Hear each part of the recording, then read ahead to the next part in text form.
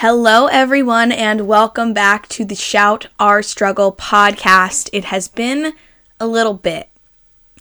And in the nature of this podcast and the life I try to lead of authenticity, I'm going to be honest and say that I've been struggling. And it's okay to struggle. That's the whole point of Shout Our Struggle, right? That's the basis of it. So I'm not ashamed to say that. It's been a really difficult year for everyone. And I graduated college. Thinking I was going to be an actor, and now I'm going back to school to get a master's and doctorate in psychology. And that's a big change. That's a big step. And I'm in a little bit of a liminal space right now. I just was going through it. I was having issues with depression. I was having issues with anxiety, and it happens. Healing is not a linear journey, and especially not with mental illness. My mental illness isn't something I'm ever going to get rid of. My mental illness isn't something that's going to go away no matter how much therapy I do, no matter how much work I do. It's always going to be there. It is a part of me, and it is a part of me that, even if it's difficult to deal with, I am proud of, and lifting others up in the name of what I've gone through. So that is where I've been. I am feeling a lot better. I feel like I've gotten out of the rut. I feel like I have more motivation, and I've done a lot of reflection, and I've realized a lot of things that I need to work on, and those are things that will make me healthier in the long run. So I just wanted to run that by you all, my audience and the people who know me. That's the most authentic I can be. I may have a title in the Miss America system. I may have a degree from college. I may have plenty of friends and family who love me and support me, but that doesn't mean that I'm not going to struggle. And it's okay to struggle, and you're allowed to talk about it. So that's where I've been the past few months. I want to be more consistent with this. That is my goal. Finishing out the year, finishing out this chapter of my life, and moving into 2022, I want to make this as consistent as possible. Also, give myself the space to be human, give myself the space to struggle if I'm struggling, and I hope you all will do the same. To get into today's episode, I think I want to start a new segment, and I think it'll be fun. In mainstream media, there's a lot more celebrities, whether that be singers, athletes, actors, talking openly about their struggles with mental illness. And I think that is a beautiful and wonderful thing. It is the basis of the theory that this podcast is built on. And to dive a little bit more into that, I am someone who has read a lot of feminist theory, and I've taken a lot of feminist courses throughout my time in college. And during the second wave feminist movement, something that was employed a lot was the mode of personal narrative. And personal narrative is just telling your personal experiences, because the personal is political. The personal is a reflection of society. We live in a society, right? Oh my gosh, so cheesy, but it's true. And our personal experiences are a reflection of that society. So when we talk about them, it's the only way to improve them. It's the only way to make things better. And so this podcast and the theory that I build, the methods I'm using, is off of personal narrative. We learn from each other. We grow from each other. So I just wanted to put that out there, that's kind of where I'm coming from. I think, as long as it makes sense, I'm going to call this segment the mental media moment, or the media mental moment, something like that. I love an alliteration. Alliterations are great. So for today's media mental moment, I want to take a second to talk about Taylor Swift. I love Taylor Swift, okay? I know a lot of people love Taylor Swift, okay? stream Red Taylor's version, especially because there is a song on there that is very, very important in the discussion around mental health and mental wellness. And that is the Taylor Swift vault song, Forever Winter. If you've listened to the song, at first I listened to it, I didn't even realize the song is about suicide. And it's about someone who doesn't even realize that other people in their life are struggling with mental illness, is struggling with suicidal thoughts and depression, and I wish I could have been there for you if I knew that you were struggling. At least that's my interpretation of the lyrics. And I've talked about it with a couple of my friends, my friend Macy. Hey Macy, if you're watching this, love you. And just about what that really means. That is something that I think we can take into account when we're struggling with mental illness. The people in our lives want to be there for us. They want to support us. And mental illness can be very isolating. It can be very hard to be honest about your struggle. But you don't need to struggle alone.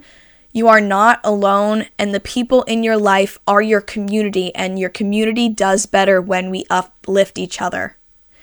Your community does better when every single person, every single component of that community is healthy. So, Forever Winter to me is a call to action to those of us who are struggling and those of us who aren't struggling, to be there for each other and listen to each other and create safe spaces to discuss our mental illness. So the next part I want to get into is something I think is a huge conversation in our culture right now. It's a conversation we need to have if we're not having it. And that is the conversation around social media and mental health. This is specifically interesting because it's something we've never had to deal with before. The research on social media and its effect on mental health is still ongoing. It's very new. And so the way that social media affects us is a whole new aspect of psychology, of everything, really, and it's something we have to learn to deal with and work with. And when I talk to teenagers specifically about social media, they really do believe that it's taking a toll on their mental health. I don't know what it's like to grow up every single moment of my life with social media at the forefront, at the center of it. I didn't get social media until I was in middle school, so I had spent elementary school and the majority of middle school not using social media. So my experiences with mental health when I was a kid are way different than anyone today. And that's something that I think is important for parents to take into account. Your kids are dealing with a whole new ballgame from what you dealt with when you were a kid. Social media has changed the world forever in ways that are good and bad. So today, I want to talk about the pros and cons of social media and mental health. So to start off, what does the science say about social media and mental health? To begin, from the Journal of Research in Medical Sciences, excessive internet use may create a heightened level of psychological arousal, resulting in little sleep, failure to eat for long periods, and limited physical activity, possibly leading the user to experience physical and mental health problems such as depression, OCD, low family relationships, and anxiety. And I will put the links to all of the resources in my bio so that you can read them yourself and get a full picture. So, clearly, medical research, scientific research, shows that there is a negative effect psychologically of excessive use of the internet. It is a form of addiction, which is not what it says in here, but it is. Excessive internet use is a form of addiction. So let's look at what the McLean Hospital says about excessive internet use and the way it kind of relates to addiction. So using social media activates the brain's reward center by releasing dopamine, a feel-good chemical linked to pleasurable activities such as sex, food, and social interaction. So, using social media is one way in which we experience rewarding feelings, and that is why it's so addictive. That's why we want it. We want to feel rewarded. But at the same time, a 2018 British study tied social media use to decreased, disrupted, and delayed sleep, which is associated with depression, memory loss, and poor academic performance. Social media use can affect its users' physical health even more directly. Researchers know the connection between the mind and the gut can turn anxiety and depression into nausea, headaches, muscle tension, and tremors. This is just a reflection of the way in which the mind and the body are a symbiotic? I think that's the word. They're a symbiotic relationship. They work together. And so social media use doesn't just affect your mental state, it can also affect your physical state. The more we use social media, we're putting ourselves in a direct line to be susceptible to more mental health issues and physical health issues. And that's something that we haven't had to deal with before. Constant access to other people's lives, a constant scrutiny of our own lives, and whether or not we're doing better than everyone around us. That's not something human beings were meant to deal with, and now we're dealing with it on a massive scale. Let's also take a look at statistics around mental health and social media. So I will also put the link to these statistics in the description. 1 out of 4 teens think that social media has a negative effect on their mental health. In comparison, 1 in 5 teens are diagnosed with a mental health disorder. Statistically, spending more than 3 hours a day on social media increases risk of mental health issues. So a lot of us, I know personally, if I look at my screen time, I'm spending way more than 3 hours a day on social media, and it's not healthy for me. Obviously, it's something I need to work on, and I feel like it's something a lot of people can work on. There's constant content available to us and constant stimulation, and I understand that feels nice, but it's really not good for us. It's really not healthy to be doing that to ourselves all the time. And finally, this is a side effect of social media that I don't think the creators of social media ever really thought about. 59% of teens have experienced cyberbullying. That is an extreme percentage of teens, and that's not okay, and it will never be okay. And when we go back to the core of what Shout Our Struggle is promoting, it's promoting healthier communities. And if the people in your community are bullying you on social media, that is going to have a negative effect on your mental state. And that's why it's on every single one of us to promote mental wellness. And that includes being kind to others, not cyberbullying, and not taking advantage of social media to put others down. There's already a feeling that a lot of people talk about, of feeling not good enough based off of what they see on social media. And so if we're using social media to cyberbully people, that's just one more layer on top of the already toxic environment social media has created. So overall, when we talk about the cons of social media, that includes body image, fear of missing out, loneliness, comparison to others, and cyberbullying. That's a lot of cons. That's a lot of things that are breaking us down every single day when we use social media, and that's not healthy, and I think everyone can agree on that. However, I am also a proponent of social media being good for mental health. And you might think, I'm sorry, what? Well, look at what I'm doing right now. I'm doing a podcast on social media talking about mental wellness, and that's one way we can use social media for good rather than bad.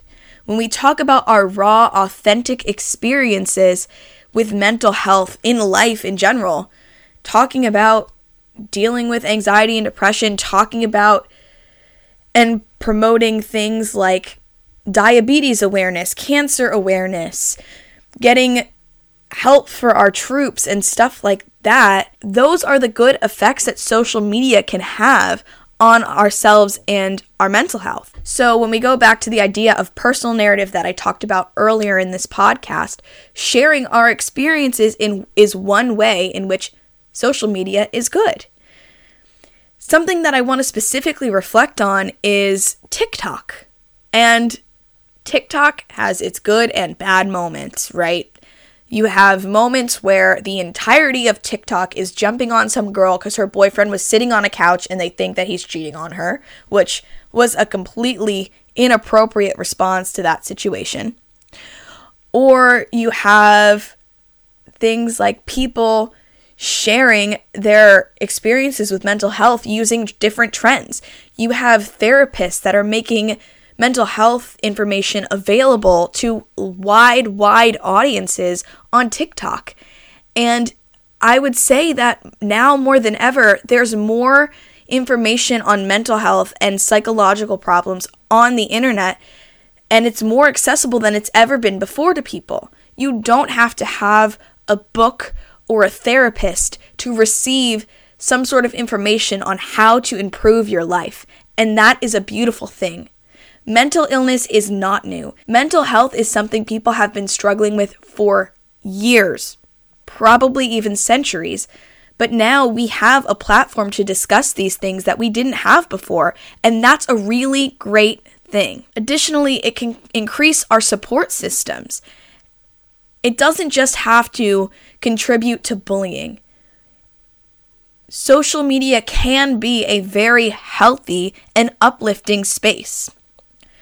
For example, if you look on TikTok to specifically Swift Talk, as in Taylor Swift fans, I'm just using this as an example because it's a community that I am a part of, so I've seen the dynamics of it. And obviously there are good and bad dynamics of every community.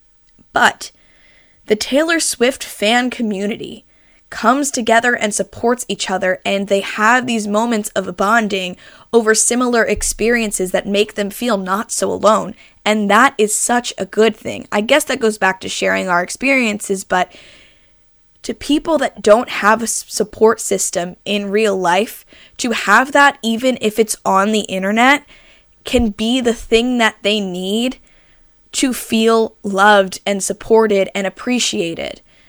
And we can't take that away from people. If we're using social media to create healthy communities that are uplifting and intelligent and kind, then there's nothing wrong with those communities existing. And like I mentioned earlier, there's now a wealth of information on the internet that's accessible to so many different kinds of people about mental wellness.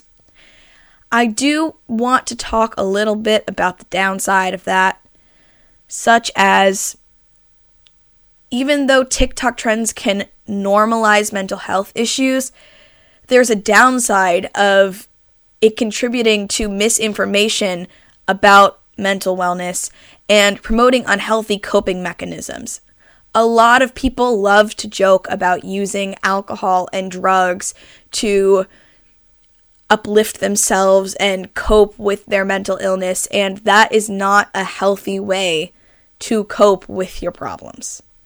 You're just falling into the slump of addiction, and that is not a healthy way to deal with your mental health problems, obviously. I kind of just repeated myself, but you understand what I mean, right? It's just not good to promote unhealthy coping mechanisms as a way of dealing with your mental health issues. Additionally, even though there is a wealth of information on mental health issues, there are people out there spreading misinformation and allowing people to self-diagnose with problems they don't have.